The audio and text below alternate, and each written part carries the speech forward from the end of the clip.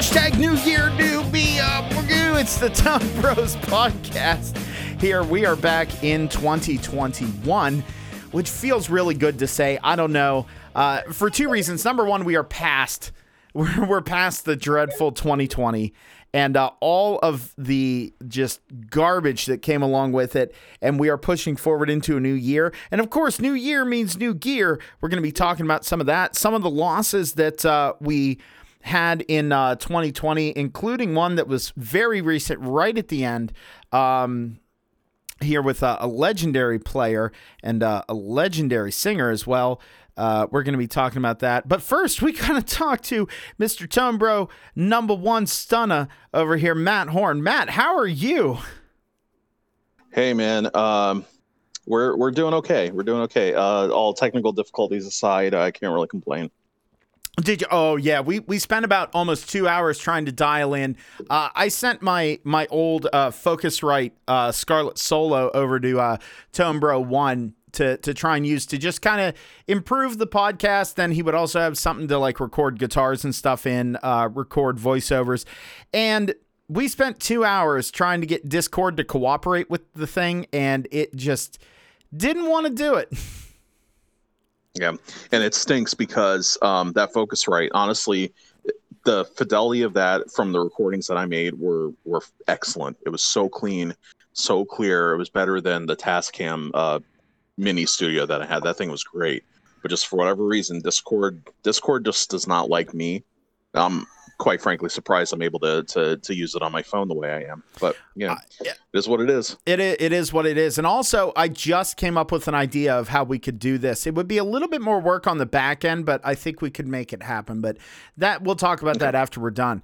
So first of all, man, we talk over text message and stuff like that. But like and I tell everybody else, number one, I have been doing everything in my power to be away from my phone more. And I kind of made that decision late in 2020 to just kind of distance myself from my phone and from social media and not try and live on my phone, because you see a lot of people doing it. And also it kind of makes me focus on what's right in front of me, whether it's hanging out with people or spending time with my family or working on the podcast, whether it's this one or the Pittsburgh Piledriver podcast or anything like that. Or when I'm down in my workshop, that's the reason I haven't been posting on like Instagram and Facebook for the Bungo Guitars thing, is because when I'm down there working, I don't take my phone with me. So I don't take pictures, like, you know what I mean? To post. So I don't really worry about it. And, a lot of people get put off by that. And I know you don't, because you know me, and I've explained to you, like, I'm not a talk on the phone type of person. I'm not a text all the time kind of person. I'm just not that. But I wanted to I wanted to see how was your Christmas? How's the family? Did you get anything nifty? What have you been up to? Oh, when you get to be, I mean, you'll attest to this too, and I think we might have talked about this in the past. When you get to be a certain age, the joy of Christmas, it's still there, but it changes. It's less about getting gifts, and it's less about waking up to a snowy day.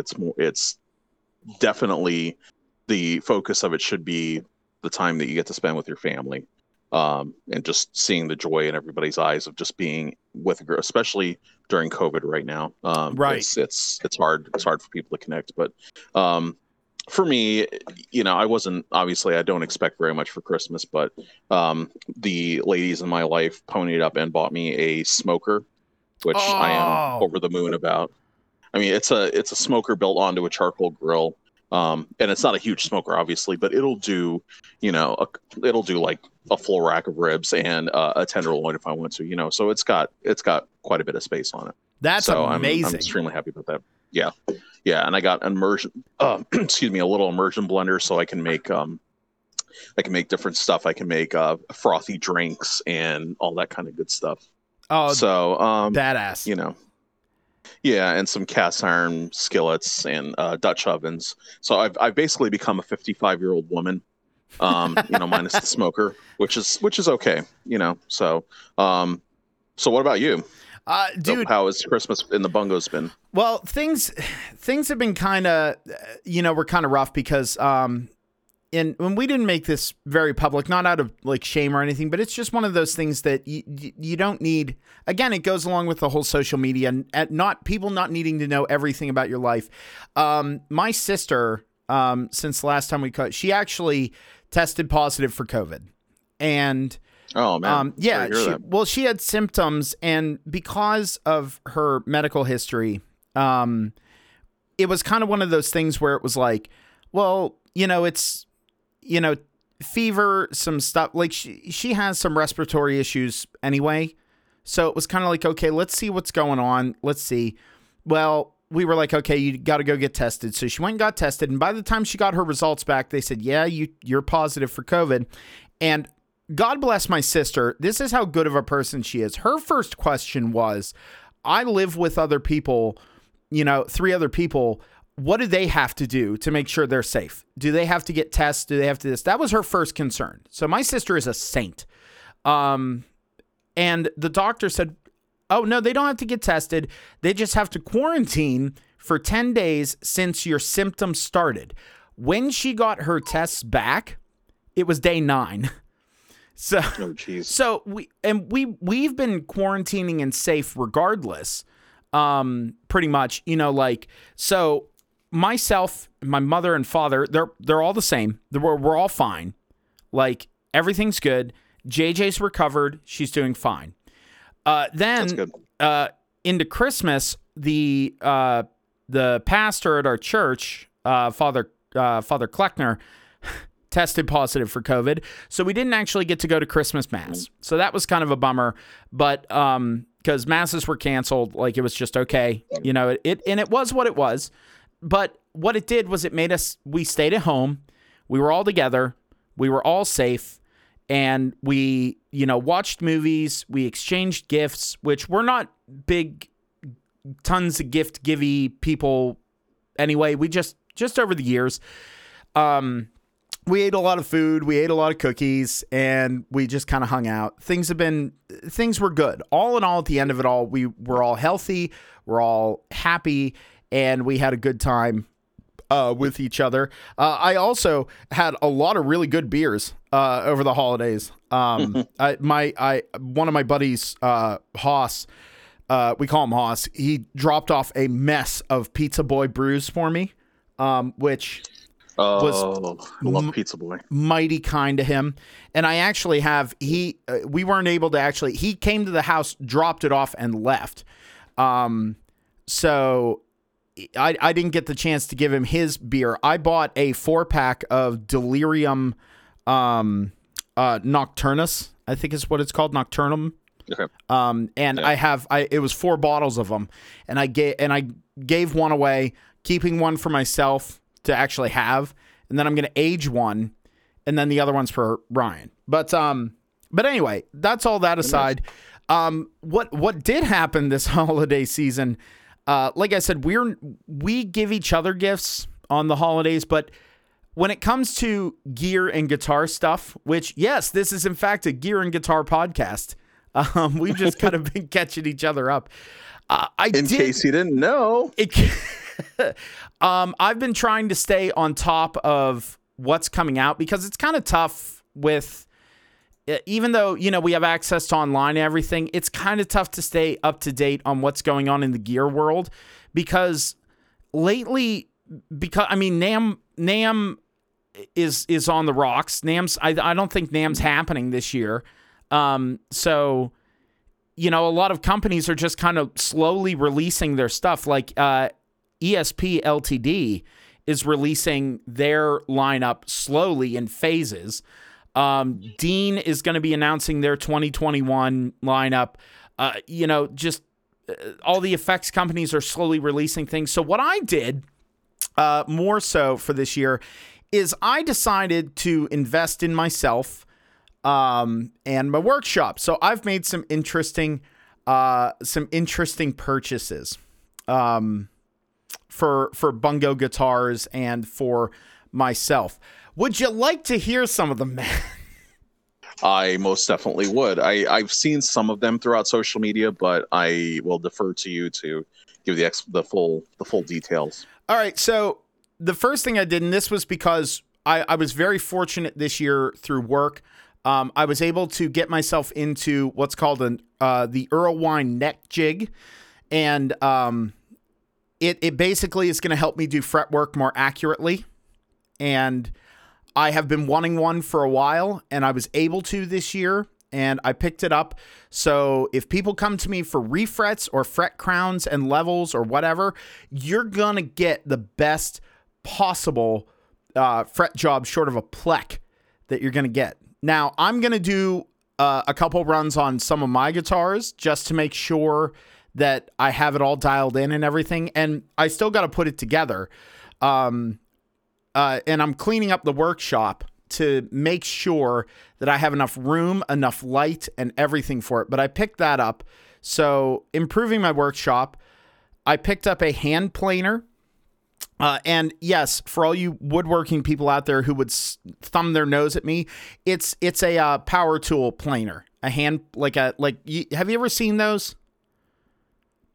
I kind of know what you're talking about. I've not seen one up close and personal because I have the woodworking and handy skills of somebody with no hands. Oh well, that's why they call you old nubs, huh? Old nubs with my nubbins. That's actually for another reason, but that's another podcast. Oh boy, yeah, more tone bros after dark. But I can hear the tone cherubs back there. But so I picked up one of those. It's basically a plane, but it's automated. You don't like scrape it along. You just let it go along. And for me, it was just basically a solution to be able to buy like rough cut wood and be able to plane it flat and join it. So I picked one of those up. Now I went on to the Glorious Reverb, and I did a couple things. Number one, I found an EMG 60 for dirt cheap. So I picked that up because I want to put it in my Charvel. And when I say dirt cheap, I mean dirt cheap. I have a pickup winder, and I've been working on winding pickups. So I bought a set of Telecaster pickups. One's a Fender Telecaster 52 reissue bridge pickup that needs rewound. And the other one is a Nocaster Telecaster single coil pickup that needs rewound. So I bought those both for a song, and I'm going to rewind them and resell them. I found, again, for a good deal, a T-Rex, the Shafter wah. Shafter? Yeah, the Shafter. Oh, it's really cool. Here, I'll put in the Discord chat. I'll put the listing for you here. The Shafter, T-Rex. This is back. I think these were done before T-Rex kind of had their Yeah, it's over. The link is over in the general chat.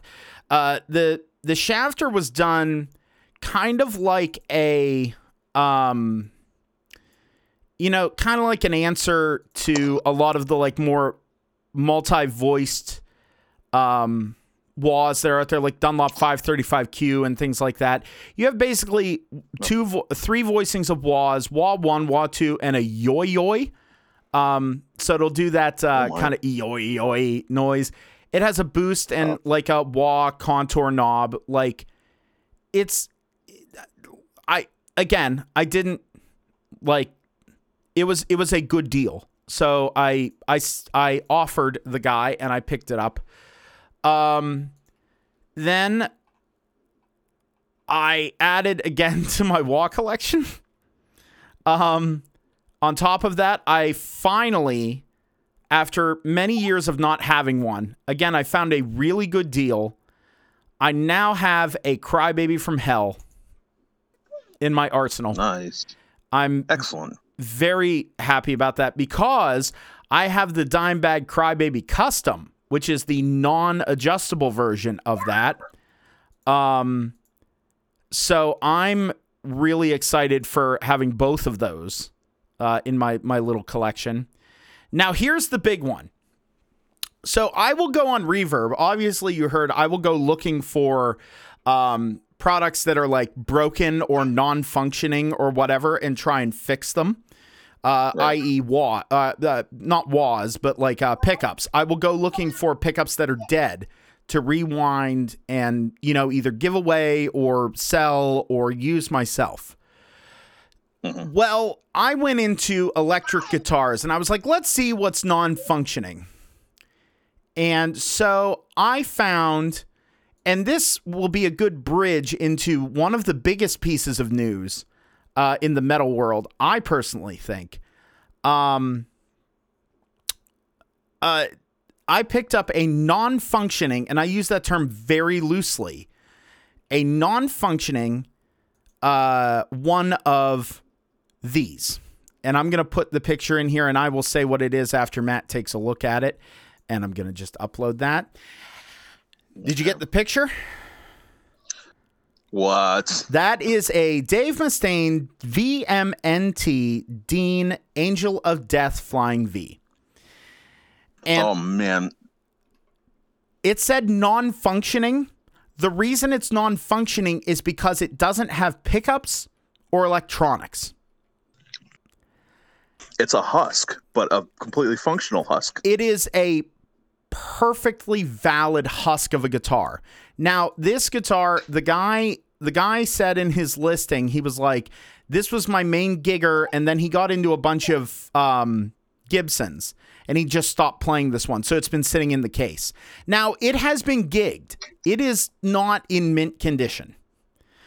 Right. And it has the standard fare, dinged, chip tips and stuff of a Flying V, but I looked at it, and for the price that he had it listed at, I shot him an even cheaper deal, and he accepted it right away.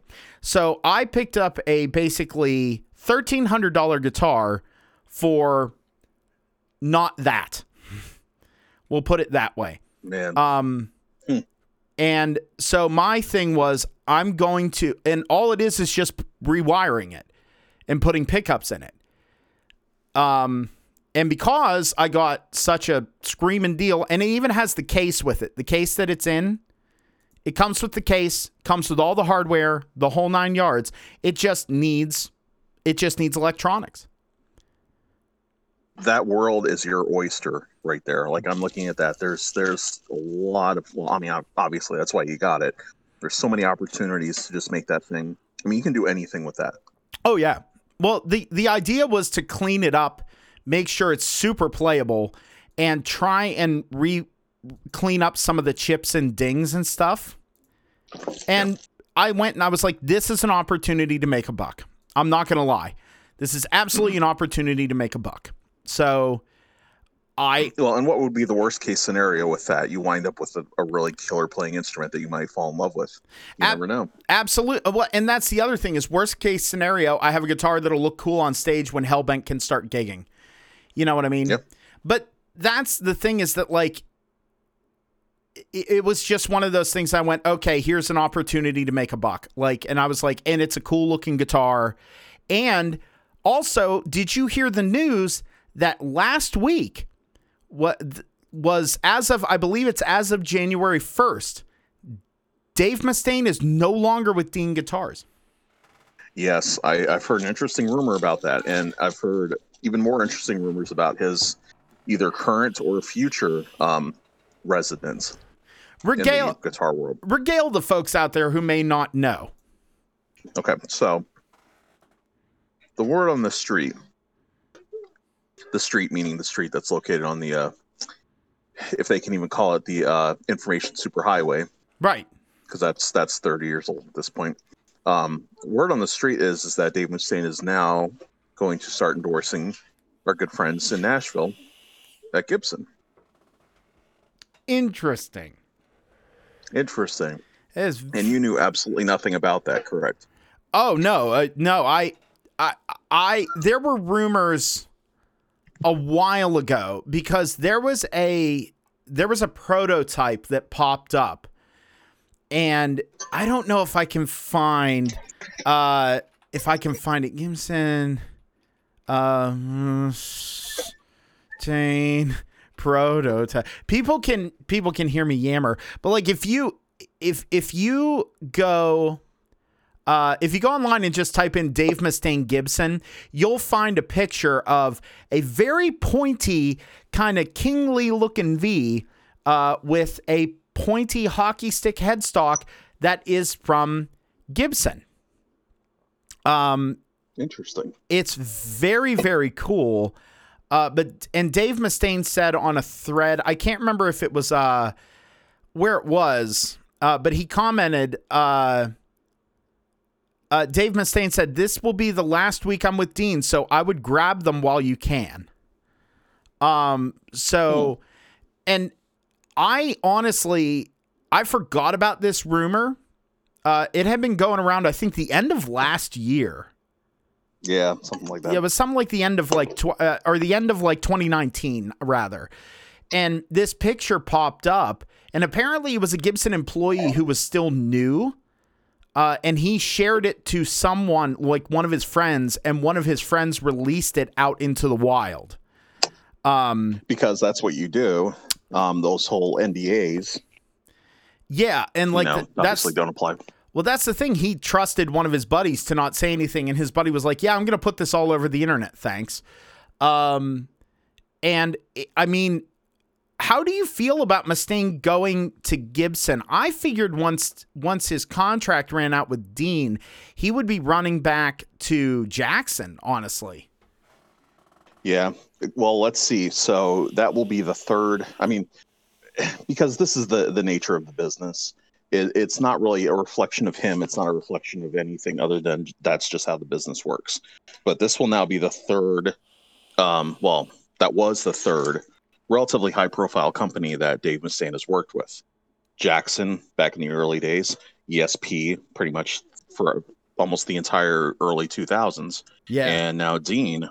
So I mean, you can argue that it makes sense because, one of the founders of the thrash movement, the speed movement, however you want to look at, whatever you want to classify Megadeth as, and Metallica to a point because of his dealings early on with them, it would kind of make sense that he would go on to a company with a little more quote unquote heritage. If we're going to go there, yeah, I'm going to go there because I'm an ass like that. But you know what I mean? You see what I did there? I did. But, I see it. It kind of makes sense. I'm not mad at it. Part of me thinks it's kind of a cash grab because that automatically paints his gear in a corner that's going to be away from, the average guitarist, the average working guitarist. But, let's be honest. All right, I'm gonna say it. This isn't 1998. Megadeth is not, a huge deal. Ooh, shots fired. I'm not being snarky. I'm not being salty. I'm just saying, because of that whole genre, Megadeth is my favorite band of the thrash movement. They are my favorite band of that movement. They absolutely are.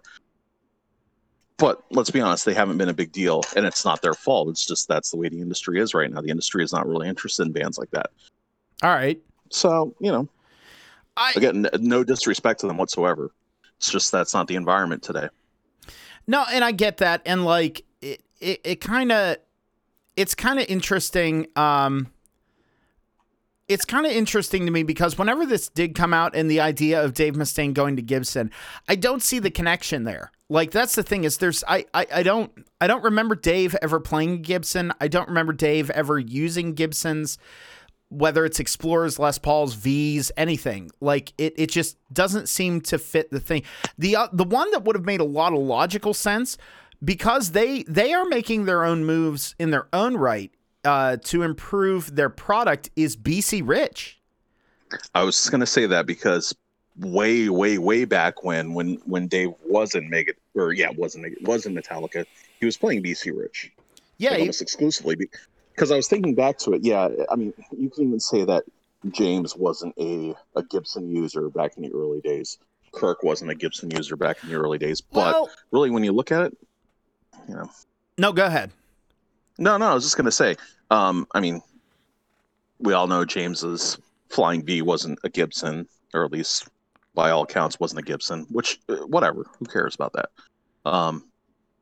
But yeah, you don't associate when you think Dave Mustaine, you don't automatically think Gibson. It's an interesting choice, but again, to each his own. Well, and the thing that I think Gibson is missing out on, again, and we talked about this when we were talking about the Adam Jones Les Paul. If they do bring Dave in, obviously there's going to be probably a limited run that's really hyper expensive. Then you're going to have the step down from that that's still going to be wacky expensive to the average consumer. But if they did like they're doing with the Slash line, where honestly, if you look at it in the scheme of Gibson, if you're using that scale of price, the Slash stuff isn't out of the realm of possibility. You really got to want it, but still, right. They're pretty good by all accounts, the standard production line. And I just think they're missing out on not using the Epiphone line as well, because I really feel like this would fit well in their the new, what is it, the Prophecy line that they did. Yeah, something like that. It would fit super well. And yeah, admittedly, Megadeth, they're kind of like Metallica. They're on their legacy, like kind of, they're going on their legacy. Dave has always surrounded himself with really good musicians.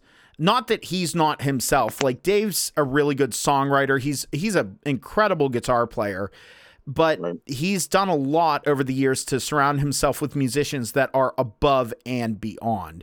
Like Kiko Loureiro, currently, who's the lead player. Kiko is incredible. But but again, Marty Friedman. Oh, come on. Yeah, Marty Friedman. What's his name? Chris Poland. Yeah. I mean, Al Pitrelli. Yeah, he was on World Needs a Hero. Yeah, I think so. Yeah, yeah. Like he's always done such a wonderful job doing this, and I mean, it's cool. I just hope that it's not like the Adam Jones run where it's like 120 or 200 versions of this, and then it's done and it's gone. Like Gibson, I get why they're doing it, but like creating scarcity, I don't know. I just don't know if I agree with that. And plus, like you said, it would have been cool to see Dave go back to BC Rich and have a signature Bitch 10. You know what I mean? Yep. That would have been awesome. That would have been so cool. But I get why he's not doing it, because that King V shape, I mean, the Jackson King V came into existence because Dave helped design it. Like, we have the King V because Dave went to Jackson. Like, so arguably it's kind of the King V is the Dave Mustaine signature. So really, if you want that sound, you go get a Jackson King V. But I don't know. We'll just have to see what shakes out. I'm interested to see if it's something, maybe it was just a prototype done with him and he tried it, wasn't into it, and maybe Dave is going to go somewhere else. Who knows? Yeah.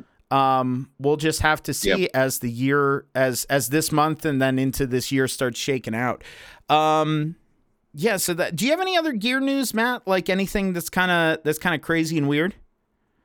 Well, see, I will admit, I have not really been paying a whole lot of attention to gear per se. I've just been kind of I don't want to say taking a step back and just watching the world burn, but that's kind of what I've been doing. Wow. I've just been kind of hanging out and watching things happen. So I haven't really seen a whole heck of a lot. I've just been, unfortunately, like we had said before, I am kind of just paying attention to the heroes that we, have lost recently, and the numbers just seem to be increasing and the influence keeps getting deeper and deeper. So that's really what I've been paying attention to. Not necessarily the segue in that, but I've been seeing some really interesting things coming out of Fender, like that stuff that you and I talked about when we had our not ill-fated, but when we had our Salt Fest. That was the Hard Luck Kings episode. which in hindsight was actually quite humorous. But again, to preface, we are normally not that salty. We're generally very easygoing, accommodating folks when it comes to instruments. We like to give everybody a fair shake. Oh, But, yeah. we call it like we see it, for better or worse, and that's unfortunately the dark side of gear, is that you eventually come across these companies that really shouldn't produce instruments, quite frankly. Oh, well, and unfortunately you're seeing a lot more of it pop up. I mean, I don't want to see any brand fail or any brand put out bad instruments, but like, yeah, I get it. But like Fender, like you said, Fender's doing great stuff. Ibanez, though. Yes. Okay, I'm actually going to pull up the Ibanez website. While I'm doing that, I actually not Ibanez collectors. Don't Ibanez collectors. Ibanez.com. There we go. Well, I pulled up ESPs really quick because they're, like I said, they're releasing their stuff in phases. They have a lot of really cool stuff they're doing. They push forward with like technology. They're doing a lot with the Fishman Fluence stuff. They're doing a lot with the Evertune, the black metal series. They keep doing interesting things with. They're actually doing the black metal like Snowfall. They're doing their black metal series in white, like whited out. Looks really cool. They're kind of jumping on the sandblasted ash thing, which is very, very cool. They put out a signature guitar for Josh Middleton of Architects and Silosis, which is a really cool guitar.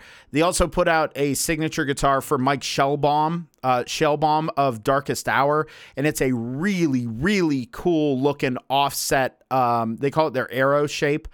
It looks great. It's one single pickup, a volume, and the truth. Go check that out. They redid the Sparrow Hawk in black and gold, so that Black Beauty kind of aesthetic. Like, they're doing a 7-string thin line acoustic. They're just go check them out. They're very, very cool.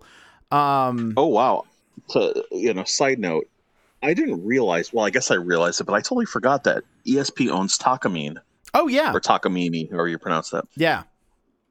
Oh yeah. Fascinating. I have a soft spot for ESP. I always have. Dude, I do too. They've always been one of my favorite companies. Yeah, well, it's because they're kind of like they're kind of like Schecter. Like, I personally have never played a crappy ESP. No, I've owned quite a few really great ones. Well, I've owned quite a few ESPs. I think I've owned more ESPs than, ESP LTDs, but I've owned more of those than I think I have any particular model, and that includes Ibanez. Yeah, I had quite a few of them. And they're all great. They're consistent and solid. By the way, the white, they're calling it the Arctic Metal series. It's the like black metal that's in all white. Like, they're sharp. They're absolutely sharp guitars. Mm. And ESP and LTD seems to be like the trendsetter for metal guitars. Really. I mean, who's on who's the artist that they put on the header of the guitars page, but Alexi Laiho. Oh yeah, and I'm not gonna lie, that is a sexy ass guitar, even with the skull and crossbones on it, dude. And the thing is, it's because it's that Van Halen thing, like that EVH thing. It's one pickup, one volume, and the truth. Like, that's it. It's simple. No bullshit. It's simple. It's sleek. It's effective. But again, we're talking about Ibanez, and we're sitting here going like, "Oh, is there any more gear news to talk about?" God, there's so much gear news. Ibanez is like, I mean, they're doing a lot of the thing that of like, oh, here's a new color for this guitar. Here's a new, finish or whatever. Like, they do a lot of that stuff. Like, admittedly, Ibanez does a lot of that, but the thing that they're doing in 2021, there are three things that are specifically blowing my mind. Number one, they're doing a new version of the Fireman, the Paul Gilbert Fireman. They are releasing the purple one with the 3 mini humbuckers and an ebony board. and it is gorgeous. It is a gorgeous guitar, and it's amazing. I'm so happy they're doing that. Did you see that? Did you see the new Fireman? Well, I just have to laugh because, and again, this is me being snarky, but when did Paul Gilbert become Tom Waits? No, I have to say, I love Paul Gilbert. I absolutely love Paul Gilbert. He's one of my all-time favorite guitarists. But yeah, but even though he can dress like a homeless guy, and he'll still always be Paul Gilbert, and I'll still always worship everything he does. Oh yeah. So yeah. I got no hate, but I just have to chuckle. It's so true though. But like, dude, the new Fireman looks great. Martin Miller is getting a 7-string version of his AR. What is it? The AZ? Yeah. AZ shape or whatever. AZ, I think. Yeah, the AZ. Like he's getting a 7-string version of that. Paul Wagner from Between the Buried and Me, his signature is getting done in white instead of black. The PGM Junior is getting the neon treatment, which is cool. But it's appropriate, yeah. They're reissuing, and I said this last time, and we posted it on the Facebook, the Tone Bros Facebook. The RG565 is getting reissued in blue and orange. I know. I'm so excited. Until that was my goal guitar for this year. And I got to step back because I just popped my mic, and I'm so sorry. I'm so excited for this. Yo, so those are cool. And I was sold. I was absolutely sold on the blue one until I saw, and I don't know if you looked at their lineup, they are doing the RG6 PKAG. So it's basically, in my opinion, it's a piss take on Reb Beach. Like it is. Yeah. Did you see it? Isn't it? Oh, yeah. I had to do a double take for a second because I thought, wait, did Reb Beach sign back on with them? So for anyone who doesn't know, Reb Beach, he had a guitar called the Voyager. Oh, there was a vibraty. All of the sounds. So Reb Beach had a guitar with Ibanez back in the day called the Voyager. And it was an RG, but it had the ass end like cut out. Just Google it. And there were 2 versions. There was one that was made that was black. I think it came in black and red. And it had 3 pickups, a humbucker in the bridge, and then 2 single coils. And it had the edge tremolo and the whole thing. But the Japanese made one, the quote-unquote prestige one, had a Koa body and then I think a Pau Ferro fingerboard and a maple neck. That was like the one to have. And it had EMGs in it. Again, humbucker single. Yeah. So I'm looking through the new lineup of Ibanez for 2021, and there is an RG, again, the RG6 PKAG Premium. This is the one that's made in Indonesia, which I would give anything for a prestige version of this. It has a Koa top, an African mahogany body, rosewood fingerboard, not Pau Ferro, Jeskar Evo Gold frets, which is kind of crazy that they're putting the Jesker frets on there. And then an 11-piece neck. They're doing I think it's an 11-piece neck. Where's let me see if I can find the wood in the neck. It's Bubinga, maple, and what is it? Something else. Maple, walnut, and Bubinga. It's 1, 2, 3, 4, 5, 6, 7, 8, 9, 10, 11-piece neck.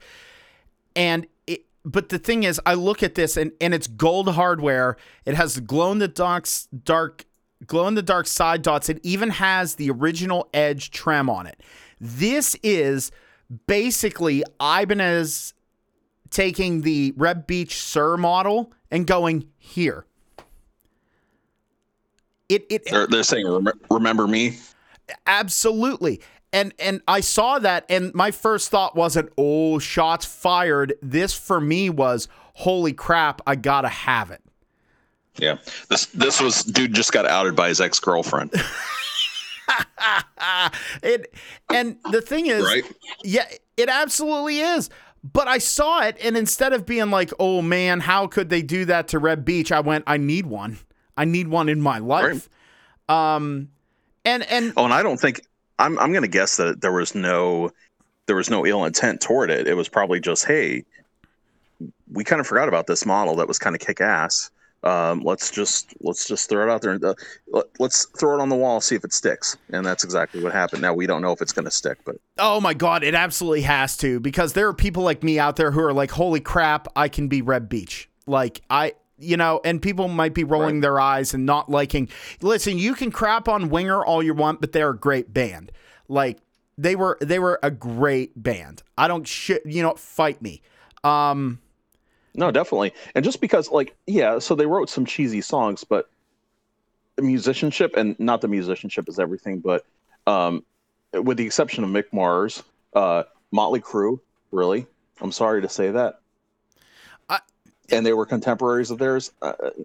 Again, I don't like shitting on other bands, but I've never been a big, aside from Mick Mars, who is phenomenal, I've never been a Motley Crue fan. But compared to the musicianship in Winger, doesn't even matter. Oh, not even close. And the thing that people forget, Winger gets shit on, and understandably so. And like Kip Winger, the man went to Juilliard, for God's sake. You can't. You got to give credit where credit's due. And Reb Beach, a lot of people have, especially online, have a lot of negative things to say about Reb Beach and his personality. Dude, I met him, and he was a super nice dude. I met him at a music store down by Pittsburgh, and I just kind of looked at him. I went, wait, you're Reb Beach? And he was like, yeah. And he talked to me for a good 5-10 minutes, and he was super chill. Yeah. We talked about gear and, just how life and et cetera ad nauseum. He apparently lives in Pittsburgh, and he's just a chill dude. So, it's probably people who were fangirling or fanboying out on him. And it's no, just be nice. Just talk to him. Right. Well, like I said, the AZs, aside from Martin Miller's signature, the AZs are getting a 7-string makeover. There's two models from before that are just getting a 7th string, which is really cool.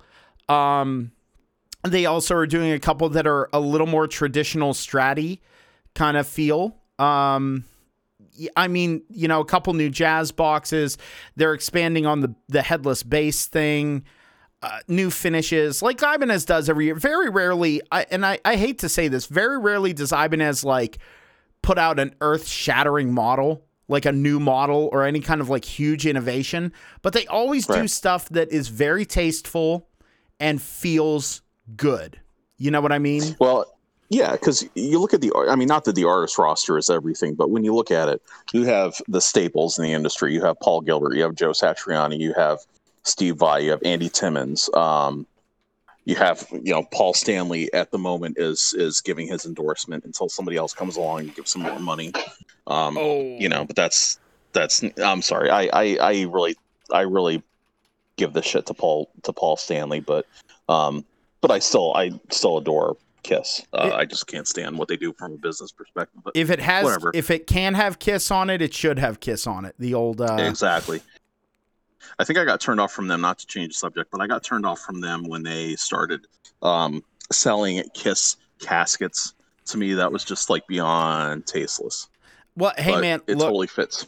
The thing is, I mean, Dimebag was buried in one. So now he was an unreasonably huge Kiss fan. So, I mean, right.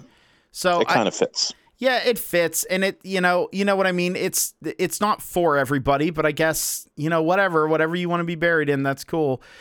We talked about, just really quick, wrapping up some newer stuff. We talked about Boss doing for the Waza line. They're going to be adding the heavy metal pedal. They're going to be adding a Waza version of that. They added the tone bender, which is kind of crazy. The Wazacraft tone bender that they're doing. Right. I lost my mind when I saw that.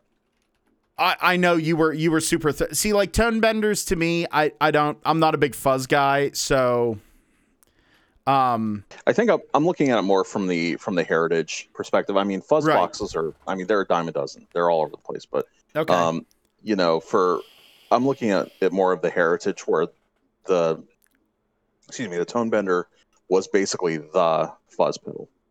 Right. It was one of the earliest fuzz pedals that ever picked up any steam. So I can totally get behind it for the heritage aesthetic. Plus, it just looks awesome. It has that casing that the old Boss fuzz pedals from the 90s had, Right. which I just think is so sick. Yeah, that mottled kind of silver.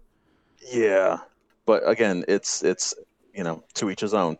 Potato. Exactly. And just hitting a couple other bigger things here, because we do have, unfortunately, another loss to talk about. Which I'm gonna let Tone Bro one spearhead here. But just hitting some other keynote things, and there's so many brands out there. I need to do. There's a lot to wade through. There's more gear than there's ever been. Like Dunlop, really quick. They're doing new for this year. It looks like they're reissuing the Q Zone, the fixed wah thing. I don't know if that ever went away, but it looks like they're reissuing that. Tom Morello had his Crybaby put out. I was going to pick up one of those, and ended up not. The Crybaby Junior and the Crybaby Q535 Mini are out. And the Dimebag Crybaby from Hell got a facelift. It went from the Woods camo to an urban camo. So it went from the traditional kind of camo look to black, gray, and like gunmetal blue. So that got redone. Gary Clark Jr. has his wah, but that was put out a little bit ago. Yeah, nothing else really of hyper note as far as that, at least I can see. From Crybaby. I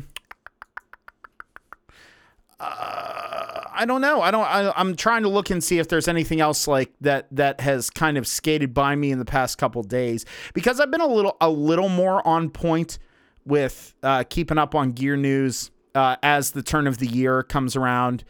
I haven't heard anything really from the Jackson camp or the Charvel camp as of now. By the way, that RG6 PKAG is going to be about $1,600. Okay, which, that's not horrible. It's not horrible, but to me, I'm like, I know this sounds terrible, but it's an Indonesian made guitar. I don't think it should be more than $1,200, but that's just me. Okay. There's some really cool J Custom stuff that came out in very interesting kind of artistic finishes. Strandberg is putting out is updating the Bowden line. That's kind of cool. PRS, that's another one I haven't really heard a lot from, is PRS. All right. Earlier this year, Washburn put out the new version of the Nuno, which is the Nelly, which is the Telecaster kind of vibe. And I like the fact that they're still using the Wild Bill and Becky pickups for the bridge on that one. Schecter is being Schecter. They're putting out crazy finished guitars. Epiphone, but still no 007 or 006. I want that 007 so bad. Bring it back. They're doing all this other stuff. Bring back the 00 series. Right. Other than that, I mean, Kramer came back out last year with, kind of had a little resurgence. The Prophecies from Epiphone, we mentioned those. Nothing. How about the what is it? The synthwave models from Balaguer. Oh, Balaguer announced the synthwave Espada, which was really cool. And it was cool to see that come to fruition, because it is a quote. It's their semi-custom quality, so it's it's not the ones that are made in China. It's made in Korea, World Music, which is where their semi-custom stuff is done. And it's really cool because it has that graphic on the front, that kind of 80s grid like look, but then the back and sides are that black cosmic sparkle. That's a really cool touch. Of course, Balaguer Electronics, which, by the way, I love to see, before we move on here, I love to see that companies are doing way better things with their stock pickups. Balaguer is the perfect example because my Balaguer, like I said, I was going to put a set of Bill and Becky L500 XL and an L500 in it because I was like, that's what I want. I want that kind of vibe. Man, it has the stock Balaguer pickups in it. It's a ferrule in the bridge and an evergreen in the neck, and I'm not changing a damn thing about that guitar. It sounds so good. Their pickups are amazing. Yeah, because it used to be, for a long time, if you wanted really stellar pickups, you had to go with one of the main, really it was down to 3, I think, aftermarket developers, which was Seymour Duncan, DiMarzio, and EMG. I mean, those were really your only choices. And now there's so much out there. There's Mojo Tone. There's, a lot of in-house brands that are just really, really killing it. And you just have so many more options now as a player. Well, and I mean, the boutique thing is exploding more than ever. I mean, you look at like Guitarmory, Brandon Wound. There's pickup companies popping up all over the place, and they're great. Like, they're doing a really good job. And especially places like Brandon Wound that are one guy and you deal with him. Like, it's you check them out, and the Guitarmory stuff is phenomenal as well. But we got to move on here, Matt. So we lost a lot of people in the music industry this past year. And just touching really quick, in the wrestling world, we lost a lot of people. Most recently, John Huber or Brody Lee, or for people who are WWE fans, Luke Harper passed away. But right at the end of 2020, if losing from a guitar standpoint, if losing EVH was not enough, we also lost the literal mountain of a guitar player. No pun intended. Leslie West. Yeah. Yeah. I know I don't even know what to say about that. I mean, I don't want to say it's something that I kind of suspected was going to happen at some point. Because again, Mountain has not really been, they had their heyday in the very late 60s. They were a big part of the Woodstock thing, but he had been ill for quite a few years. He was diabetic. He lost one of his legs due to diabetes complications. And I'm just kind of reading up on his story here. On December 21st, he went into cardiac arrest and just never regained consciousness. Yeah, it's an unfortunate thing of, combination of living hard, kind of that old school idea of how a rock star needs to behave. Unfortunately, the after effects did in a lot of our biggest heroes, and Leslie West being one of them. Now, he's one of these guys that doesn't get the attention that I think he deserves, even though everybody knows Mississippi Queen. Everybody knows that song. They hear that song, they know it, they know how it goes, they sing along and everything, they know the riff, but they don't really know anything about the band, they don't know really anything about the player. Right. For us, Leslie West is a guy that we've been influenced by him without knowing we're influenced by him, because he planted a seed that all of our heroes grew.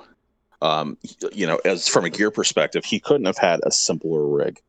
At the height of his career, he was playing a Les Paul Jr. single P90 with either Sun amplifiers or Orange amplifiers and the older models. And he just crafted this massive, no pun intended, mountain of a sound, like you had said. And he did the Dean thing for a little bit. He was with Ernie Ball for a while. Excuse me. For those of us who are pickup fanboys, like we had just mentioned, Larry DiMarzio credits him for basically giving him the inspiration for creating the Super Distortion, because that was what he used. He wanted to get that sound out of his rig, so the pickup that he built, the Super Distortion, was kind of centered around Leslie West's tone. Yeah. And it's not a tone that you would imagine. It's just a massive, thick, fat, heavy sound. But yeah, Mountain was a huge progenitor, if you will, of the metal scene, and not just of classic heavy metal, but stoner metal as well.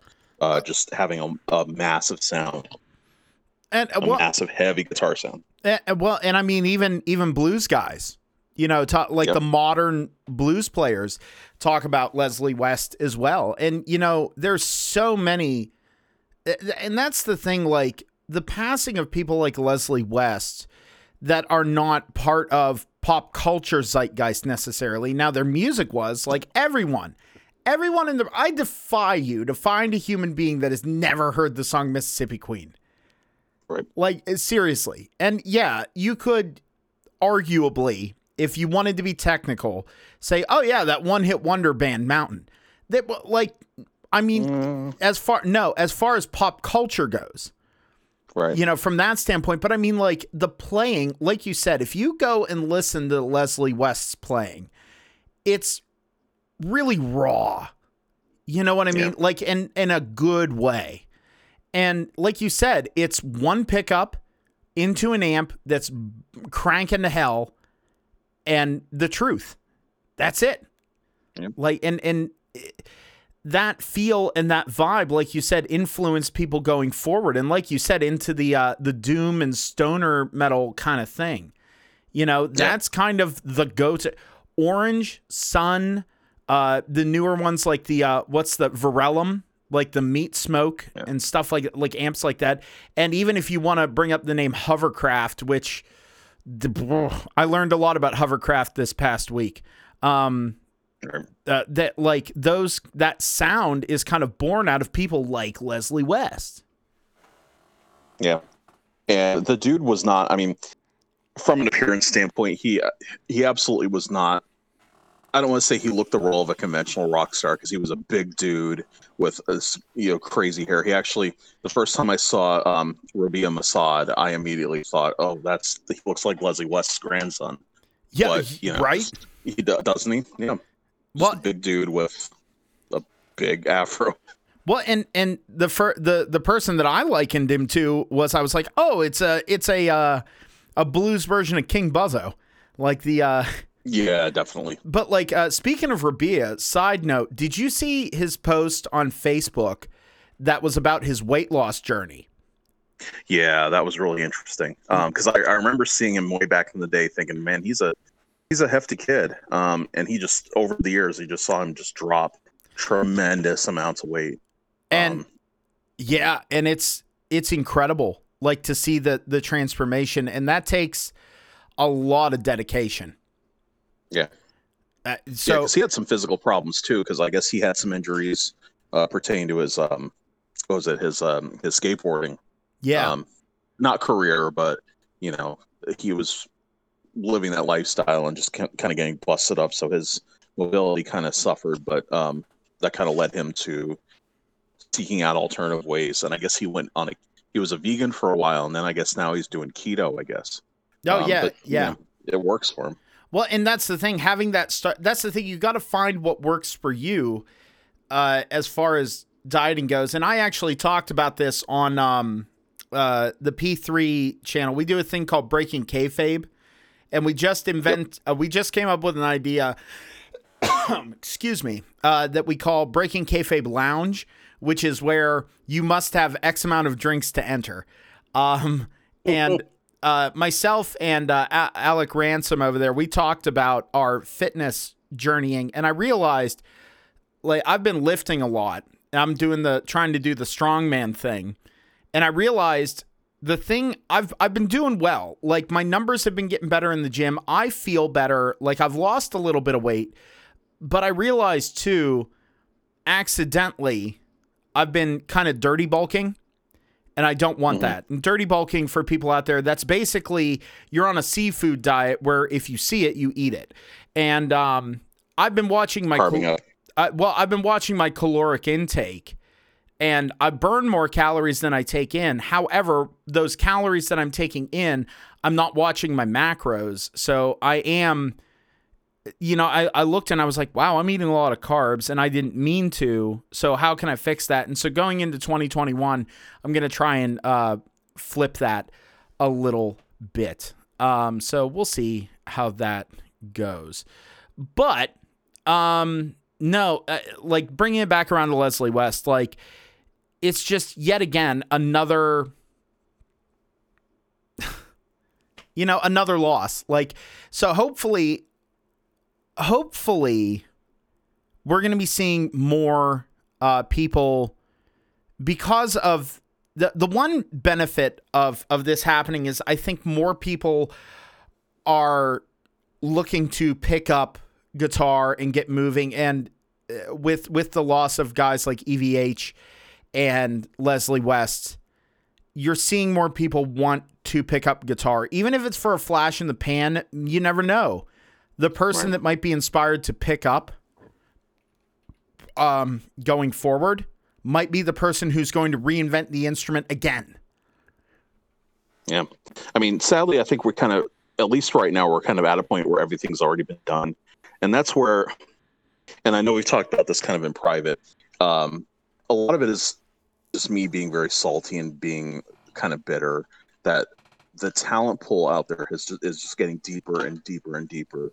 There are so many players out there that are just so far beyond my level of comprehension of musicality that it does at times get very discouraging if you approach it from a mindset that's rooted in insecurity, like I know I do. So, it has its good and its bad. There are so many players out there that are just leaps and bounds above anybody else out there. But it gets hard after a while because it's like, well, what else can I do to be original? What else can I do to be better? Not that you're in competition with anybody, because we'd mentioned before, 30 years ago when Eddie was on top, it was you had to be the fastest gun in the West. Almost 40 years at this, well, yeah, definitely 40 years at this point. But you had to be the fastest gun in the West, otherwise nobody was going to pay attention to you. Now it's a much more nurturing atmosphere where everybody kind of has that foot in the door already. It's just to what degree are you going to be more social media? Are you going to be more, releasing material independently? I think that's kind of where people pay more attention. It's not how fast you can play, like how great your sweeping is. It's what kind of content are you able to release and what kind of content you're going to be able to put out. Right. And even you're seeing that with the guys who do gear reviews like Agufish, who's not a crazy, he even says he's not a crazy technical lead player, but man, he writes good stuff and he's a really solid rhythm player. And I think you're seeing more people trying to be, you're trying to see them be more solid players. And there's a lot of guys out there who are focusing on flash and flair, and that's cool. But I think, there's some guys out there that I think, people who are already, there's a lot of players. This was an idea that popped up the other day in my head. There's a lot of players out there that are already established and that people like you and me know that have not really had that push over the edge into complete and utter, like, now everybody's going to know who they are. And one of them that I thought of, and we're getting a little long in the tooth here. And I know I've got some stuff I got to take care of around the workshop and stuff. I don't know about you, but well, you got meat to smoke. The speaking of, I got meat to do something with. But, anyway, the guy that I was thinking of that I was like, I wonder what. Oh, that was another thing that I decided to find. It just stumbled into my lap. Matt, have you ever heard of the Fender M80 amp? Yeah, I've played a couple of those in little mom and pop stores. Uh-huh. Yeah, it's those. What are they? Felt covered? They're like gray, or not felt, but like yeah, I guess it would be felt, like gray felt covered solid state amps. With a chorus built in. Yeah, well, the combos had that, and then there was the Fender M80 Pro, which was like the amp with a reverb tank, and then it had space above for rack effects. Yeah. I had one of those once upon a time, and I got rid of it. Yeah. And I never should have, because it honestly, the cleans on it were incredible. It was a Fender spring tank reverb in the thing, and the distortion was honestly pretty good. I should have hung on to it, but I found something, and it's ties into the guy that I'm gonna mention here, Rusty Cooley. Rusty Cooley is a player. Do you know Rusty Cooley? Yeah, like I've not followed his career, but I'm familiar with him. Just reading guitar magazines in the early 2000s, his name always popped up as the guy to watch out for. Well, and that's the thing, is because he was like a hyper Yngwie Malmsteen. Like, I mean, he was like, I remember when he came around, he went viral whenever videos were still, 360p and, the sound was garbage. And I'd watch him play, and he had his custom shop Jackson at the time, and he's playing, and I'm going, oh my God, look at this. This guy's insane. He's like Yngwie Malmsteen on speed. This is amazing. This is incredible. And he was using a 7-string, and I'm going, oh my God, this is so cool. And I looked into his gear, and he had his custom shop Jackson 7, and he was running, I can't remember the power amp he was using, but he was running a Fender M80 preamp, just the preamp. And he was running a Rocktron Austin Gold overdrive into it. And that's how he was getting his sound early on. And then he got an endorsement with Ibanez, and there was talk about an Ibanez signature with him, but they wouldn't do the things that he wanted, like the modifications he wanted, because they were going, no, here's an RG7. This is what you're playing. We'll do it whatever color, whatever pickups, and whatever woods you want, but we're not changing the shape. So he ended up going to Dean.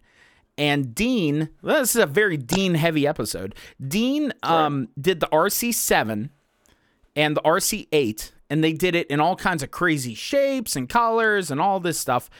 And not shapes, but like they did in a lot of crazy finishes. They did special editions. They did all this stuff. And then out of nowhere, last year, Rusty Cooley left Dean. And they renamed that shape the Exile, which I think is hilarious. And, yeah, a little bit. Yeah, and then... some shade being thrown. Yeah, just a little bit. And then I was like, well, okay, well, what's going to happen to Rusty Cooley with his guitars? He went to Ormsby. He has a signature with Ormsby now. Which is kind of crazy, because it's him and Dino Cazares are their two big, like, endorsees, I guess you would say. Yeah. And again, Jared Dines, I think, was doing some stuff with him too, but he's not he's not the, I don't want to say statute that the other guys have, because Jared Dines is cool. Well, Jared Dines has he has a signature with Sterling. Ball, yeah, with Ernie Ball. Like, I mean, Jared Dines is awesome. Like, I mean, he's incredible and he deserves it. But Rusty Cooley, I happened to stumble across a very good condition Fender M80 preamp. Nice. And I decided to pick that up too, because again, it was a really good price. And I went, because Matt, I can't, like, other people want to collect vintage Gibsons and like Fenders from the 60s, and they want to have Marshalls and Mesas and all that stuff. I want Carvin Tone Navigators. I want Fender M80 preamps. I want oddball wahs. You know what I mean? Like, I don't know. Like, I'm a weird collector of things. Yeah. Like, no, I'm kind of on the same page with you, because for as much as we talk about it, just the oddball gear, like for years, I've been hard up on Kitty Hawk amplifiers, because they're apparently poor man Mesa Boogies. Okay. And a lot of people don't know about them. I think it's the M1, I believe is the model. They have like an M1 and M5. But yeah, they're as Reverb would describe it, it's a Dumble meets a Mesa. Apparently the clean sounds are super warm, super fat, and then you got this like singing lead sound. It's not a metal amp. But I'm trying to remember somebody that we know used Kitty Hawk amps back in the day, and I can't remember for the life of me. I'm going to research it, and I can't see if I can't come up with it. But yeah, Red Beach, that's who it was. Interesting. Oh, really? Yeah, apparently Red Beach. And let me. Let me see. What? Now Really? it's unsubstantiated, but it says they were endorsed by Red Beach when he was in Winger. Huh. And if you look at them, they look just like Mesa Boogies. They look just like Mark IIs. Yeah, I'm surprised they didn't get sued. I'm taking a. Oh, wow, they do. Yeah. Oh, they had a Quattro preamp. That's what it was. Yeah, it was endorsed by. But I mean, he endorsed Carvin as well. Yeah, so just. Oh, Kitty Hawk. Oh, Quattro. Matt, you shouldn't have done this, because now I'm gonna want to find one. Not because I'm a huge Red Beach fan, but just because I like goofball preamps. Well, that's exactly where I was, and that's kind of why I brought it up. Is because I've always been into that weird shit, oddball stuff. But yeah, Kitty Hawk was something that's been on my radar for years. I'm gonna say since 2003 or 2004, because you used to be able to get these heads for $350 at the most. Oh, Quattro 2 channel, all 2 preamp, $299, but it already sold. Oh man, they're hard to find. They're real hard to find. Oh, that's weird. Yeah. Wow. Matt, you have introduced me to. Oh, Matt, okay. What? Whoa. Sorry, Kitty Hawk Overdrive Dumble distributor amp. Apparently, it was supposed to be apparently a knockoff of that. Was on Reverb right now $3,847.77. Shit. But the Kitty Hawk M5 and M1, which are more the ones you're talking about, actually the Kitty Hawk Grand Lead combo, there's one on there right now for $549. Damn. And then the M1 is $576. The other one is a Kitty Hawk M5 that is $550. But I think the one that you are talking about is the Grand Lead. And that is absolutely a Mark II or a Mark. Yeah. Like that. Holy crap. Well, they have a whole line, that M series that they have. That's all. I mean, the ugly rumor is that M stood for Mesa. It was now apparently they were purchased at one point by Cayman, which is for those of you who are familiar with that. They used to own like Adamas and Ovation. Oh, okay. Way back in the day. Apparently there's Red Beach did an interview where they're asking about Kitty Hawk amps, and he referred to them as shitty Hawk amps. Oh, sick. Yeah. So apparently the endorsement was very one-sided. Apparently, when you call them that, that's This is Well, and that's the other thing is I remember years ago, man, I wish I would have had more money years ago, because the rack preamp thing, dude, rack preamps were so cheap. They were so cheap. Oh my God. Yeah. They were ridiculous. Like I remember Mesa Studio preamps were going $300. Easy. You get them any day of the week. $300, $350. And even the quads were like $450, maybe less. Now, yeah, they're ridiculous, Yeah. I remember, I think right now the only real Mesa preamp that you can get for under $500 is the V-Twin. And I know a lot of people have mixed feelings about the V-Twin. Yeah, the V-Twin is kind of, because to me, I know they had it as a preamp, but like to me I always considered it a distortion pedal. I know that's not right, but like I always consider, because it was in that format of a floor unit.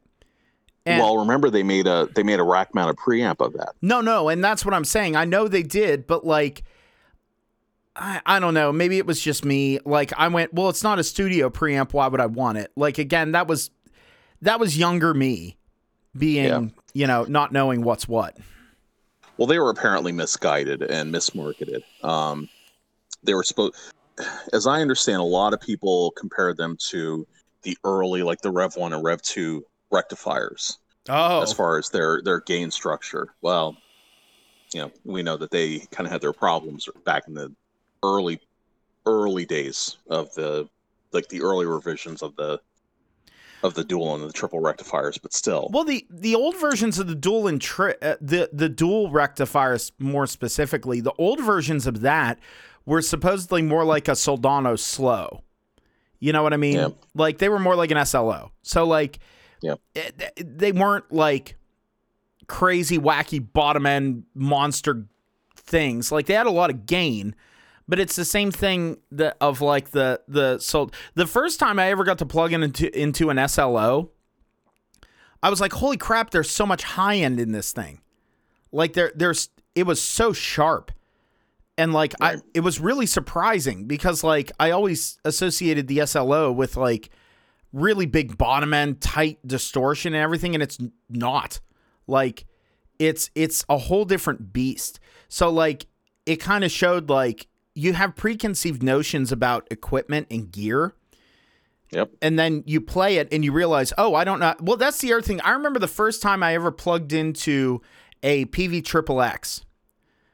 And I understand I could use the Mark IV as an example for this too, but like the PV Triple X, I didn't realize that the EQ on that worked more like a boost and a cut. So right. I you know, me being a dumb kid, having played guitar for all of a year and a half, 2 years, and not having a lot of experience with equipment, I thought, oh, it's going to be like a Marshall. You scoop the mids out and you do, because it's what you do when you're younger. And so I put the mids on like 2, and I put the treble on like 2, 3 o'clock, and the bass on 2, 3 o'clock, and turned the gain up. And it sounded like a distortion pedal. Like it sounded... It was a mess. Oh, it was awful. It sounded hollow and terrible. And so I had a bad taste in my mouth for the Triple X and PV amps. But then when I got older and I got to try them again, and I understood how their EQ worked and how their gain worked and how you should do things, and gain is not volume. Like I understood all these things, and I played it and I went, this is a great amp. It's a super, and that's another amp. You like even a couple years ago, like 2 years ago, you'd be able to find a Triple X head for $250. Yep. Now, because people are kind of going back and realizing how good those amps were, or just the market, I don't know why it does this, but now Triple X's are fetching $500-$600. Yeah. You know, I don't know. For a couple of years, I was in the same boat. Where I wanted a Triple X really badly, like about 20 years ago. And then I never actually played one, but somebody had kind of mentioned you should try to look for an Ultra 60. Then you'll really like that. Yeah. It's an amp that's eluded me for my entire life, and I want one. The PV Ultra Plus, man, that's the one I want. Yeah. I want the Ultra Plus so bad. That's the other problem is like, I have a hard time justifying amp purchases because I'm never going to use them live. Right. Because and it's not because I'm diehard Helix or anything. It's just, we run everything direct. So like, I don't have stage volume aside from my monitors. We mentioned it before. Yeah. Amps today are completely impractical at that wattage. Oh, honestly, yeah. if you're gigging with any more than 15 watts, you're kind of doing yourself a disservice. I would you're say never going to get it. Now I would say 50, but that's just me. Yeah. Well, 50 for the clean headroom. Yeah. I get that. Yeah. But like you can get away because you mic everything. Like, I mean, you don't. Right. Or you run, a lot of amps have a lot of like direct outs and stuff like that now. Like, I mean, you don't even need, and a lot of them have load boxes inside, so you don't even need a cabinet. Like it's wild what some of this stuff is happening, but we're getting long in the tooth here, Matt. We've talked about a lot of stuff here today. Let's end. I don't know if you have any recommendations heading forward into 2021, or you thought about anything like that. Do you have what's your episodically gear recommendation for people? Well, I can't say the audio interface because I already did that, I think, at a previous one. You know, it's hard to say. Okay, all right, let's go this route. All right. So hear me out on this one. Okay, so I was kind of anti-pedals for a really long time in the early days. If it wasn't a gain pedal, I didn't really care about it. It didn't really do anything for me. When I started messing around with chorus pedals, that was a lot of fun for me, and it opened up a lot of opportunities that I didn't realize I had. But for me, the kind of aha moment when I realized how subtle uses of effects can really change your playing, it's the first time somebody gave me a Phase 90. And it was an old Phase 90 from the 70s. It was a script logo that you couldn't even tell was a script logo anymore because the script logo had worn off of it. Very cool. Setting that at a minimal setting in front of your amp and hitting it gave you such a crisper, more lively sound. It gave you a bit of a high-end boost, but then it also had the momentum of that really gentle phase that was, through a clean sound, was, I don't want to say equivalent to that of a Leslie because it's a completely different beast, but it kind of gave you that forward motion. But then with gain on it, it completely altered your gain structure. It kind of just made it's hard to describe. It to me made my sound uncontrollable, but in a good way. Like, it made me really focus on my playing, on my picking, because if I was a little off, then the forward movement of it was off. So it really kind of made me focus on my picking technique.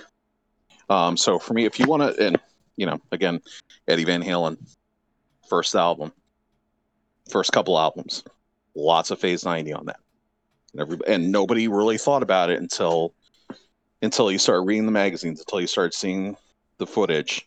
You're like, oh yeah, he's using a Phase. Oh, and then it finally hits. You're like, oh, I get it now. I get what that sounds like. Okay, yeah, I like that. Some people don't like that. Some people, when they think of phasers, they think of like Steely Dan, which I love either way, or they think of like certain jazz groups or certain funk groups. Yeah, there is that. But for lead playing, it really just, at the lowest possible settings, it adds something to your tone. It adds a certain presence to it.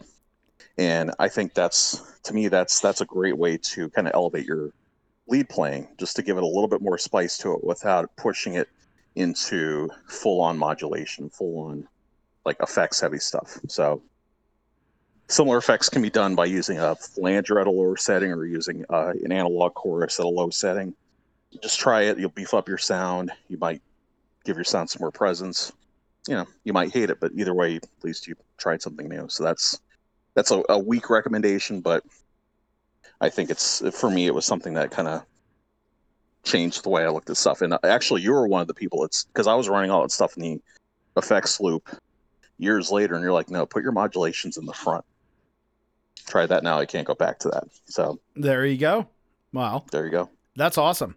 That's super cool.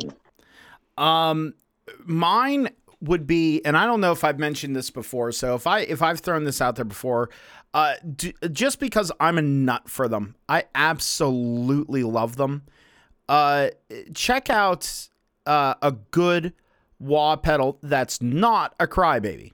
Okay, I understand whenever you think of wah pedal, like you go, the first thing that pops in your head is either a Vox wah or a Dunlop crybaby, any of the iterations of them. And they are obviously the industry standard. You can go out there and you can find a used standard crybaby or a used standard Vox wah for roughly $30. You can find them. And they're amazing. They are the wah sound. They are that sound, and it's a good place to start. If you don't have a wah, look into it. But the thing is, you might find, I don't know, sound functionality, any kind of thing, feel, whatever. I personally, the problem that I have with most crybabies is the throw of them, the actual physical feel of the throw of the pedal. I feel like there's not a lot of range. And now the sound is a whole different thing. The sound is there, but it's the physical feel on stage. So my recommendation would be to check out other brands of wahs and the things that they do. The two that I will mention to you is the Morley DJ Ashba Skeleton Wah. In my opinion, it is the best classic wah you'll ever hear in your life. It is so good. I remember last year I bought one because I heard that they were really good. And myself, DJ Ashba, he's a great player, but I was like not really on board. First of all, the whole thing glows in the dark, which is really cool. Second of all, it sounds amazing. It sounds amazing. And it has the Morley functionality of when you step on it, it engages, and when you step off of it, it automatically disengages. I like the Morley feel. I like the Morley sound. And the DJ Ashba is the one to check out. A lot of people will tell you to look at the Bad Horsies or the Mark Tremonti Power Wah.